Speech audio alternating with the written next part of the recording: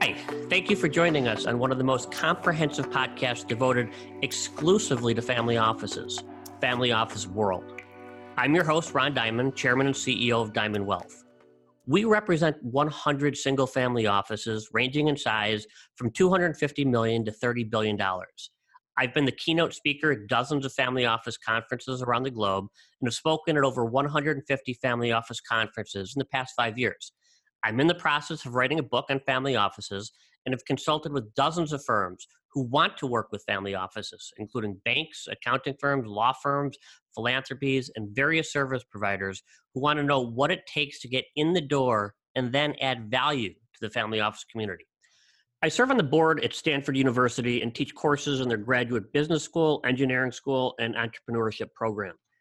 I chair the Chicago chapter of Tiger 21, the investment group for enhanced results with 750 members worldwide, representing assets in excess of $75 billion. And I serve as the chairman of the advisory board for 4 privately held companies, as well as serving on the advisory board for 6 public and privately held companies.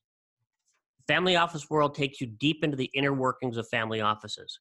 Each episode will have a different expert who works closely with family offices. Our goal is twofold. 1, help family offices become more institutionalized and connect with each other directly throughout the country. And 2, help service providers navigate the best way to add value and ultimately have family offices as clients. Please subscribe on iTunes or your favorite podcast app. I'm thrilled to have as a guest today, Avi Stein. Avi is one of the co-founders of Crescent Capital Management, probably the fastest growing multifamily office in the country with assets in excess of $6.5 billion.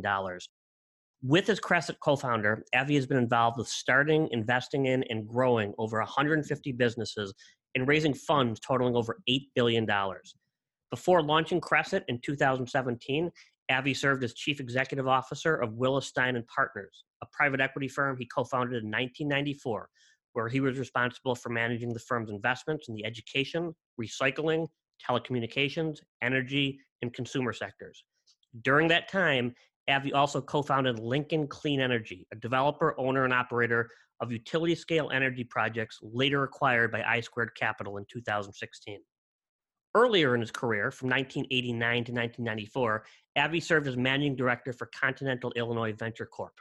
Previously, he was president of Cook Energy Corporation, an oil and gas exploration and production company, and served as the parent company's vice president of corporate planning and legal affairs. Avi began his career in 1980 as an attorney at Kirkland & Ellis.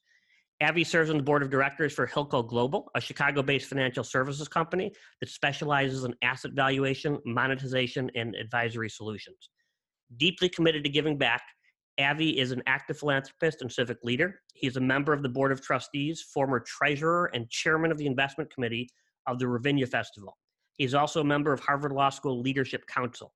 He also provides fundraising support and strategic counsel for BUILD, Broaden Urban Involvement in Leadership Development.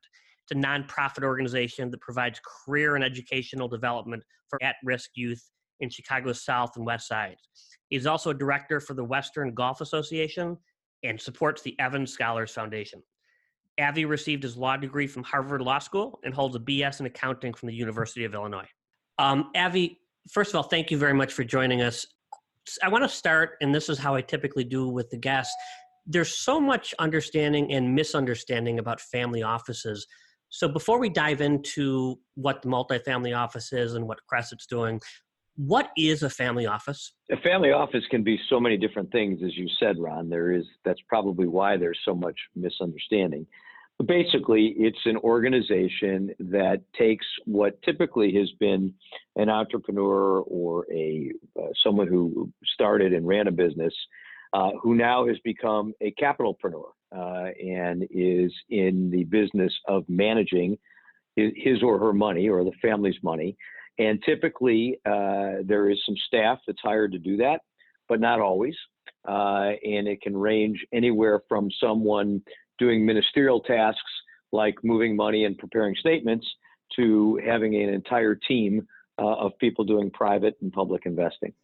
Got it. So how much money, in your opinion, and again, this is subjective, so there's no right answer, but in your opinion, how much money does somebody need to have a really effective single family office, not the multi, but an effective single family office? How many assets do they need? In my view, it's several billion dollars, but I need to explain that answer. I believe that a lot more of the alpha today is in private markets, not public markets. So if you want to be able to have an experienced team that can create institutional quality investment opportunities, it takes having several billion dollars under management in order to be able to support that team. If you are simply looking at having a family office to do public investing, ministerial things, reporting, bill payment, and some other things of that nature, then I would say it's several $100 million. But that doesn't give you the quality, even in the public markets, of someone like a Jack Ablin, who is our chief investment officer. To really have the right quality, I would say it's several billion dollars if you want to do private investments, and at least several $100 million if you don't. Got it. Now, you have an extremely successful background in private equity. You've had to run a very successful company, Willis Stein, and I know your partner, Eric Becker, had a very successful company in Sterling. Question I have is, you started this 2 years ago, and you could have just played golf and, retired and done what a lot of people do. What caused you to start Crescent? What was the impetus to get you to, was it that there was nothing out there that fit what you were looking for? What was the cause? Well, first of all, let me talk about the golf. So, the great paradox of life is, as you have more time, you have less skill. So to me, the idea that I was going to play golf 5 or 6 days a week, while might have sounded appealing at one point in my life, it certainly does not sound as appealing given diminishing skills and ever-changing body issues. So that wasn't going to do it. I certainly tried being semi-retired. I never fully retired, but I really didn't like that. I like building things. I like creating things. Eric and I both had some interesting experiences, really coming from two different places. One was that when we both slowed down, we started investing our own capital, our own family office capital, if you will, buying existing companies and doing real estate transactions. We found something very enlightening, which was that every time we did a transaction, every time we bought a company or did a condo deconversion or a real estate development project, there was more co-invest capital available from friends, family offices, and others than we had room for in the deals. At the same time we were experiencing that, we both had associations with different wirehouses and different registered investment advisors. And we looked around at the landscape and we couldn't find the combination of things that we wanted. And that was pretty simple. What we wanted was an unparalleled investment infrastructure focusing on macro trends and efficient beta. Nobody was doing that as well as we thought that should be done. Secondly, we wanted something that was deep family office services that you could buy on an a la carte basis, so that if you needed bill payment, tax preparation, estate planning, estate and trust advice, trust company type services, you could buy that. If you wanted to have where you should start, be the driver, which is corporate governance, family education, and the interplay of all those things, we wanted to find that and have that.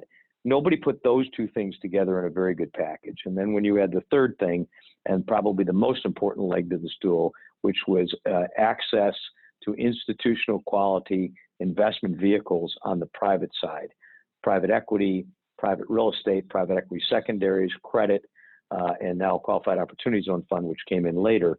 No one had that combination of factors. So we hired a research firm and we began looking at the market and began looking at how we might build something of this nature, and Crescent is what came out of that experience. So you saw wirehouses and you saw RIAs and you liked aspects of it, but you didn't like everything. That it didn't encompass everything you were looking to do, which led you to the multifamily office.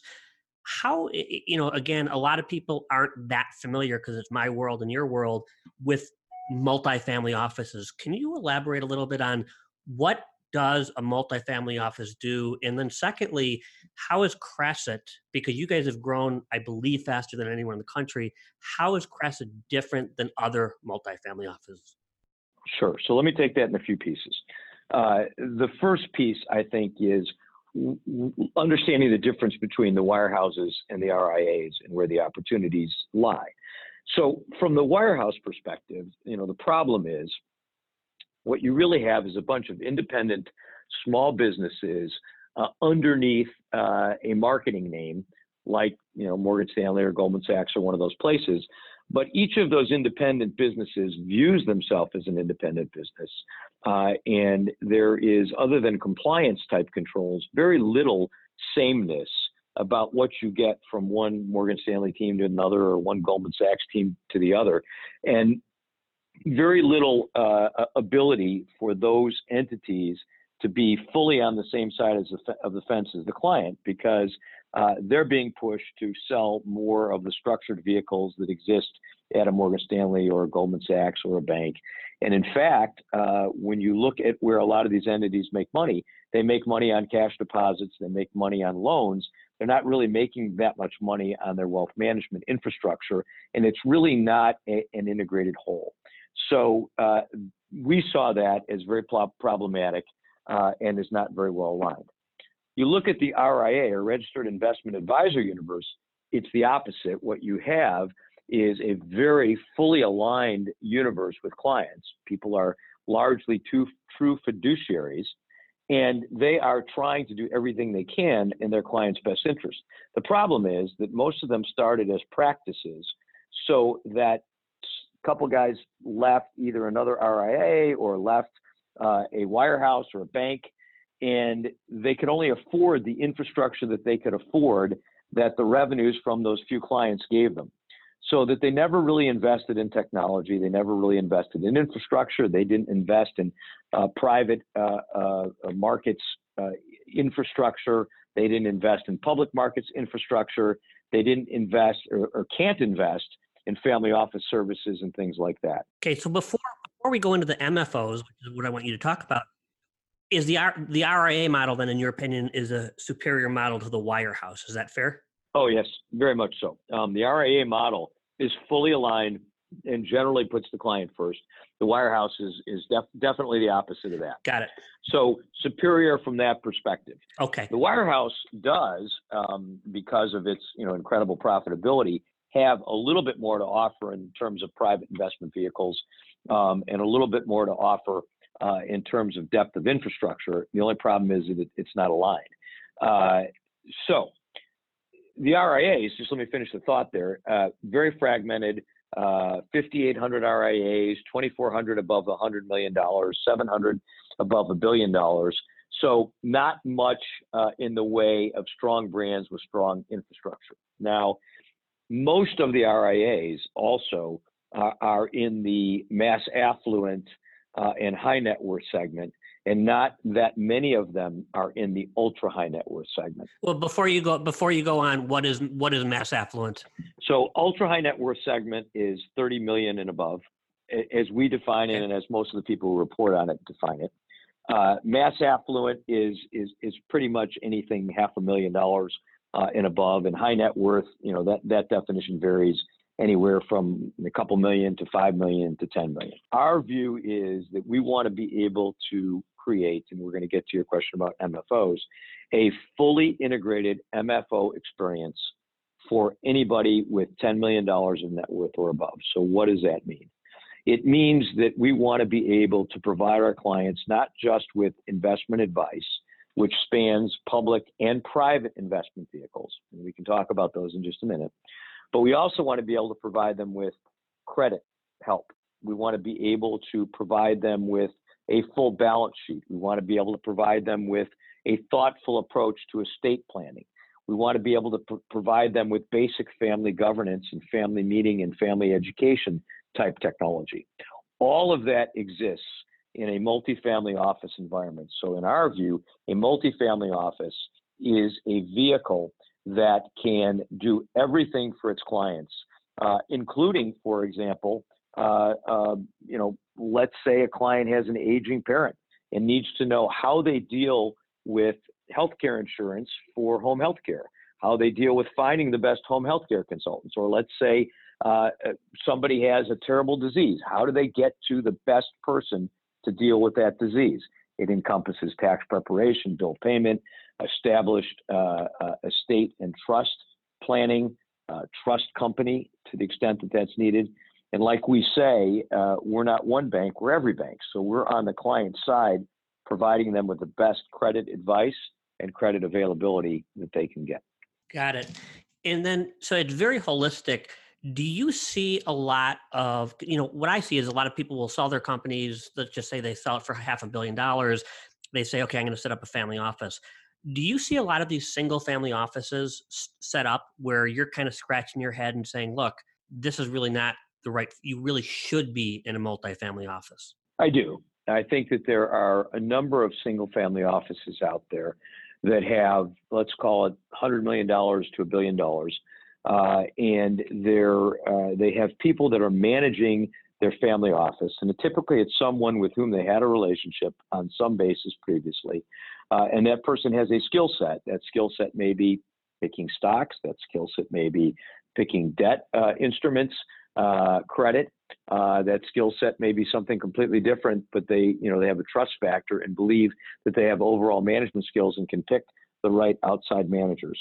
But they never have all of it. So what they end up doing is having a very disjointed approach to managing everything. Whereas in a multifamily office, they get the entire picture put together, completely reported upon in one place, looking at various exposures and various market tilts that need to happen.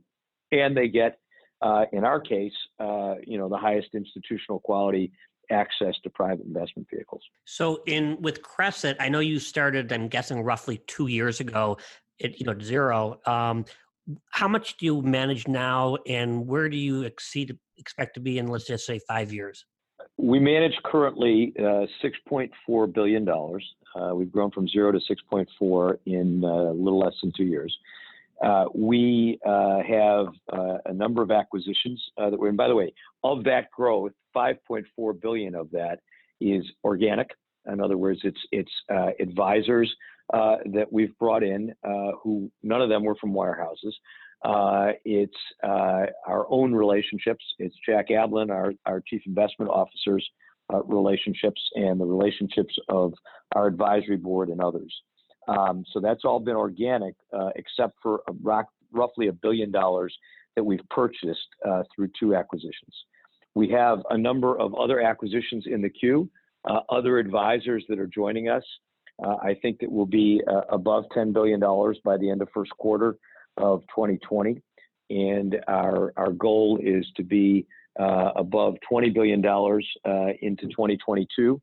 And I think long term, we would like to be a $50 billion or more asset manager. Well, knowing you, I would not bet against that. Thank you. So next question I have, you mentioned earlier about an opportunity zone, and at these family office conferences that I speak at, which are, I speak at a lot of these, everyone's talking about opportunity zones, but the majority of the people who are doing these opportunity zones, quite frankly, just aren't qualified to do them. So can you take a minute and basically from a macro standpoint, what is an opportunity zone? And then what is your structure, and why is your structure a superior model? Sure. So first of all, just a little bit of levity. The joke in the opportunity zone business today, and I'll clean this up a little bit, is it's like high school coupling. Everybody's talking about it, but nobody's doing it. So of the $30+ billion that's been announced as participating in the opportunity zone industry, only about $3 billion has actually been deployed. And of that, we're roughly 400 million of the 3 billion. The reason that it's so hard to deploy it is really the reasons are many. First of all, this is capital gains dollars. It's not like raising a traditional private equity fund or traditional real estate fund. You actually have to invest the capital within 180 days of an investor having a gain. So there is a very complex tax structuring, accounting structuring, and real estate and private equity and fund management expertise that's necessary to do this. So we have a very deep team. Secondly, there are 8,766 zones, but there are fewer than 100 zones where there are phenomenal real estate opportunities to be garnered. In May of 2018, when I first read this provision that was in the 2017 Tax Cut and Jobs Act, my wife calls it the lost weekend. I spent the entire weekend trying to figure out why nobody was taking advantage of what I considered to be the biggest tax break of our lifetimes. So the reason was largely that the regulations hadn't come out yet. And I took that as a challenge and assembled a team of real estate experts, lawyers, accountants, and others over a weekend to figure out what this legislation meant and how, before the regulations came out, could we devise a strategy to start taking advantage of that. Because we did that, we got out ahead. We actually formed our fund before the first regulations came out.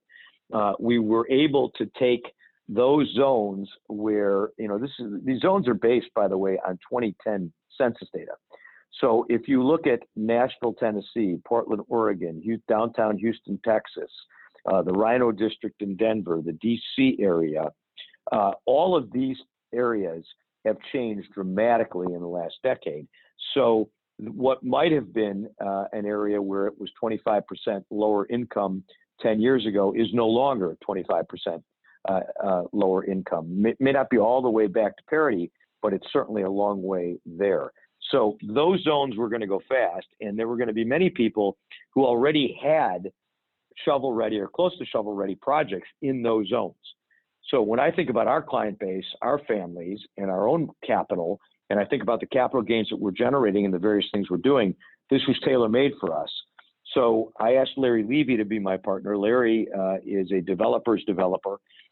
He has developed, many, many properties, and in particular, about a dozen properties with Hines. Hines is one of the world's top developers, and Hines had 4 projects that were basically shovel-ready that we were able to joint venture with Hines in the QOZs.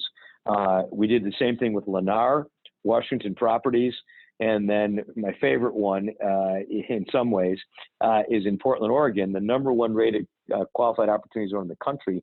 We partnered with the Goodman family. The Goodmans are a phenomenal family. The patriarch of the family, now deceased, believed in the parking business. He believed in the parking business in downtown Portland, which was not, a great place to be at the time. But what he learned was every time he put up a parking lot, he was worried that somebody would put one up next to him because it happened to him once. So he began buying up the land around all of his parking lots. So today he has 26 great pieces of property in the best qualified opportunity zone in the country. We're doing a joint venture with them on their favorite one, which is $110 million of equity, half from us and half from them, in downtown Portland. And we'll be doing in the future other projects with them. So great opportunity, but what it requires is a deep team, real estate experts, tax experts, fund management experts, and accounting experts, because there are a lot of rules and you have to get this right. Got it. Now, one of the things that I speak about a lot is over the next 30 years, you're going to find pretty much the biggest transfer of wealth in the history of this country, roughly $25-30 trillion. Question to you is, of the $30 trillion that's being transferred from the baby boomers to the next generation, how do you see the multifamily office market getting a good chunk of that? Sure. So baby boomers are about a number of things. One, they're about being involved and doing good things. Two, they're about transparency, and they're about fairness.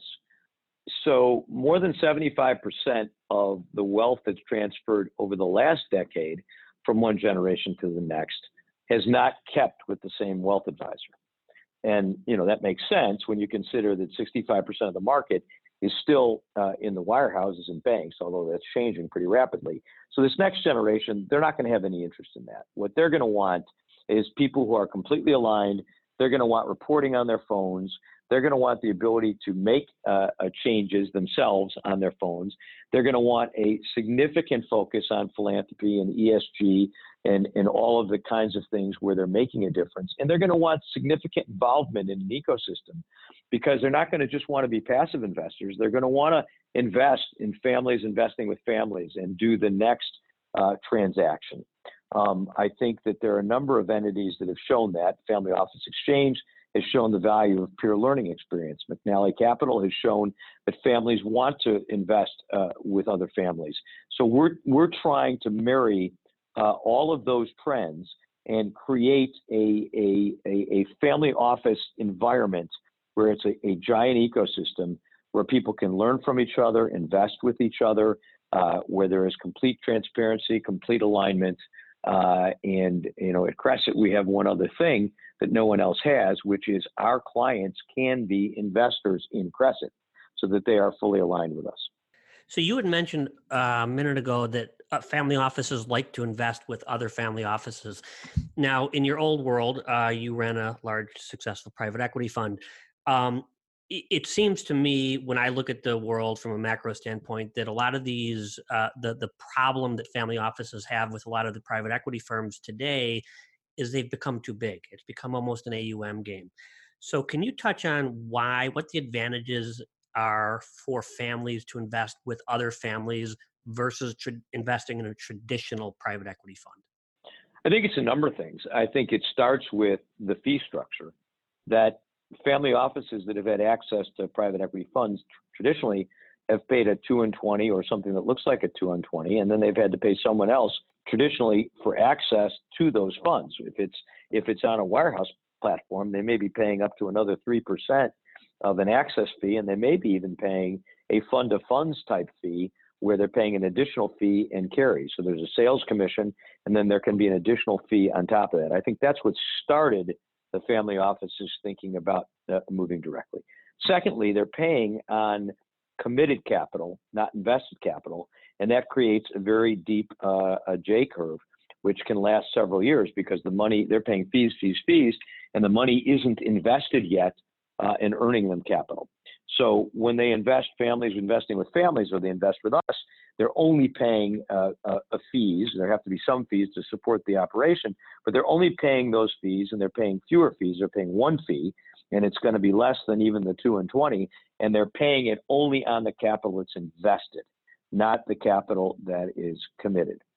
Third, there's an entire what I call control issue, where in one sense, when you invest in a fund, you're subject to the control of that fund wanting to be selling those assets when they want to raise the next fund. In other words, no matter how much people talk about IRRs, my experience with even institutional investors is they focus a lot on the percentage of fund that's been returned to them. So if you're going to raise the next fund, what do? You have to sell some of the existing investments, and it may or may not be the most opportune time to sell those investments. And if you look at where wealth has been created in the United States, a very substantial share of wealth has been created by long-term holding of companies, direct ownership in companies, long-term defined as 20 years or more. So rather than have the proverbial shot clock with the private equity fund, when families invest with families, they can decide together when they want to sell businesses and do it at the opportune time. And if there's disagreement among them, typically there are provisions that allow for somebody to get liquidity at fair value and others to stay in to the extent that they would prefer to do that. And that way, minimizing the friction from tax and other costs that go along with the constant sales from one private equity firm to another, and one from private equity firms to strategic and the like. So it's initially fees, it's shot clock, it's alignment, it's also involvement. More and more it's involvement. So, give you a great example. We may have a client, I won't mention who it is, but who just was a consumer products CEO. And he is no longer that CEO. He's made enough money so that he doesn't need to work, but he wants to be involved in other consumer products deals we might be involved in. We have the same thing in the food business. We have the same thing in the healthcare services business. We have the same thing in the general industrial business. So these are folks that want to be involved going forward. So it's fees, it's structure, it's alignment, and its involvement and its transparency, I think that's driving the Families Investing with Families move. That's a great response. And then, so basically, one of the major advantages it's that patient capital is really critical for family. That's one of the big advantages they have over the traditional private equity firms. Absolutely. And, when you think about investing generally, and this is not true just for family offices, but it is something that family offices have recognized a long time ago. You are paid a premium for illiquidity. There's no doubt about that. And it's a significant premium. So what the mistake that a lot of investors make, including some of our own investors, is that when they think about things in a lifestyle bucket and in other buckets, whether it's three buckets, lifestyle, growth, and aspirational, or whether it's just lifestyle and purpose, however they define it, most people over allocate to the lifestyle bucket. In other words, they think they need more liquidity than they really need to service their needs. What large family offices have realized for a very long time is that you want to just have, a little bit of cushion in that lifestyle bucket, and the rest of it you want in places where they may be illiquid, but you get paid for that illiquidity and you get much better returns that way. And so Families Investing in Families is an outgrowth of that. They recognize that for that part of their offering, for that part of their own capital that can be illiquid, they can make much better returns by doing that and doing it in a way where they can control the long-term ownership of those returns. Got it. And, one of the things you mentioned earlier, you had spoken about basically how more and more families are getting more concerned about philanthropy. I couldn't imagine talking to, and I'm not picking on Merrill Lynch, but to a Merrill Lynch broker 20 years ago and having them have an engaged conversation about philanthropy. What have you guys done to beef up your team and to engage the family offices that you're working with in philanthropy, and how important of an aspect of that is that for most of the families you work with? It's huge. It starts with family governance. In other words, what does the family stand for? Most families don't take the time to step back and say, what do I want this to stand for? Not what do I want my investments to be, not how do I want my kids to grow up, but what do I want this family long-term to stand for? And out of that process, which is run by a very talented woman named Jill Shipley. By the way, I would recommend highly to all of the people listening to this podcast, a book called More Than Money that our CEO of our asset management business, Michael Cole, wrote. And it takes you through all of these issues of how you define family purpose and then how you create a philanthropic plan or a plan to execute upon that purpose. And then, as I mentioned, I did read that, and it is a fantastic book. Right, and thank you, Ron. And that really outlines how we do it. But Jill Shipley, Whitney Webb, our family governance and family education folks, that's where it starts. And then we have folks that talk about, or lots of people on our staff who can help clients to think through, okay, now I know what my mission is, I know what my purpose is, how do I implement that? What does that look like? What things do I invest in? What staff do I need? What does it look like? And, there are a number of things that we can suggest in that area, but it's very specific to the purpose and to the education of the family and what they want to achieve. Got it. So we talked earlier, you had the wirehouses, they were the start. Then some of them morphed into RIAs, which you thought was a better model. And then that morphed into an even better model, which is multifamily offices. Where do you see, from a macro standpoint, the multifamily office industry growing in the next 5 to 10 years? Well, the fastest growing segment, of course, is the 30 million and up segment, and the fastest growing segment within that is the 100 to 500 million, let's call it, segment. So that is going to be the fastest growing and I think the best suited for multifamily offices. So you're going to see significant growth and significant tailwinds. I think that what will likely happen is there will emerge half a dozen to a dozen brands in the family office space, which really don't, or multifamily office space, which really don't exist today. Today, there people talk about Iconic on the West Coast. They might talk about Rockefeller because of the name, although I don't really consider Rockefeller to be a multifamily office. They might talk about Crescent if they know us, and they might talk about a couple of the other large ones that are in New York. But generally, there aren't any true national brands that really stand for a specific style of multifamily office. And I think there will be several that emerge over the next decade. And, you have the custodians, Fidelity, Schwab, and Pershing, really driving this in the sense that they're driving the move to independence. They're pointing out the differences between wirehouses and banks and independent investment advisors. And since they're the custodians for the assets, they have a very significant incentive to keep driving that. So I think you'll see more and more education on what it means to be part of a family office, a multifamily office, and how that can benefit clients. And you'll see the emergence of some brands. Terrific. Well, look, I could speak to you for hours about this, and you've been terrific. If people wanted to get hold of you, you have a website? What's the best way for people to learn or get hold of Crescent or you? Probably the easiest thing is shoot me an email, astein@Crescent, CRESSET capital.com, and it's ASTEIN. That's probably the best way. Terrific. Avi, this has been great. Very insightful. Always like talking to you. Always get educated when I speak with you. Thank you very much for being on the podcast. You've been terrific. Likewise, Ron. Thank you so much. Thank you for joining us on Family Office World. Don't forget to subscribe on your favorite podcast app. If you like the show, rate it 5 stars and leave a review. Join us again next time for another episode of Family Office World. Thank you and have a great week.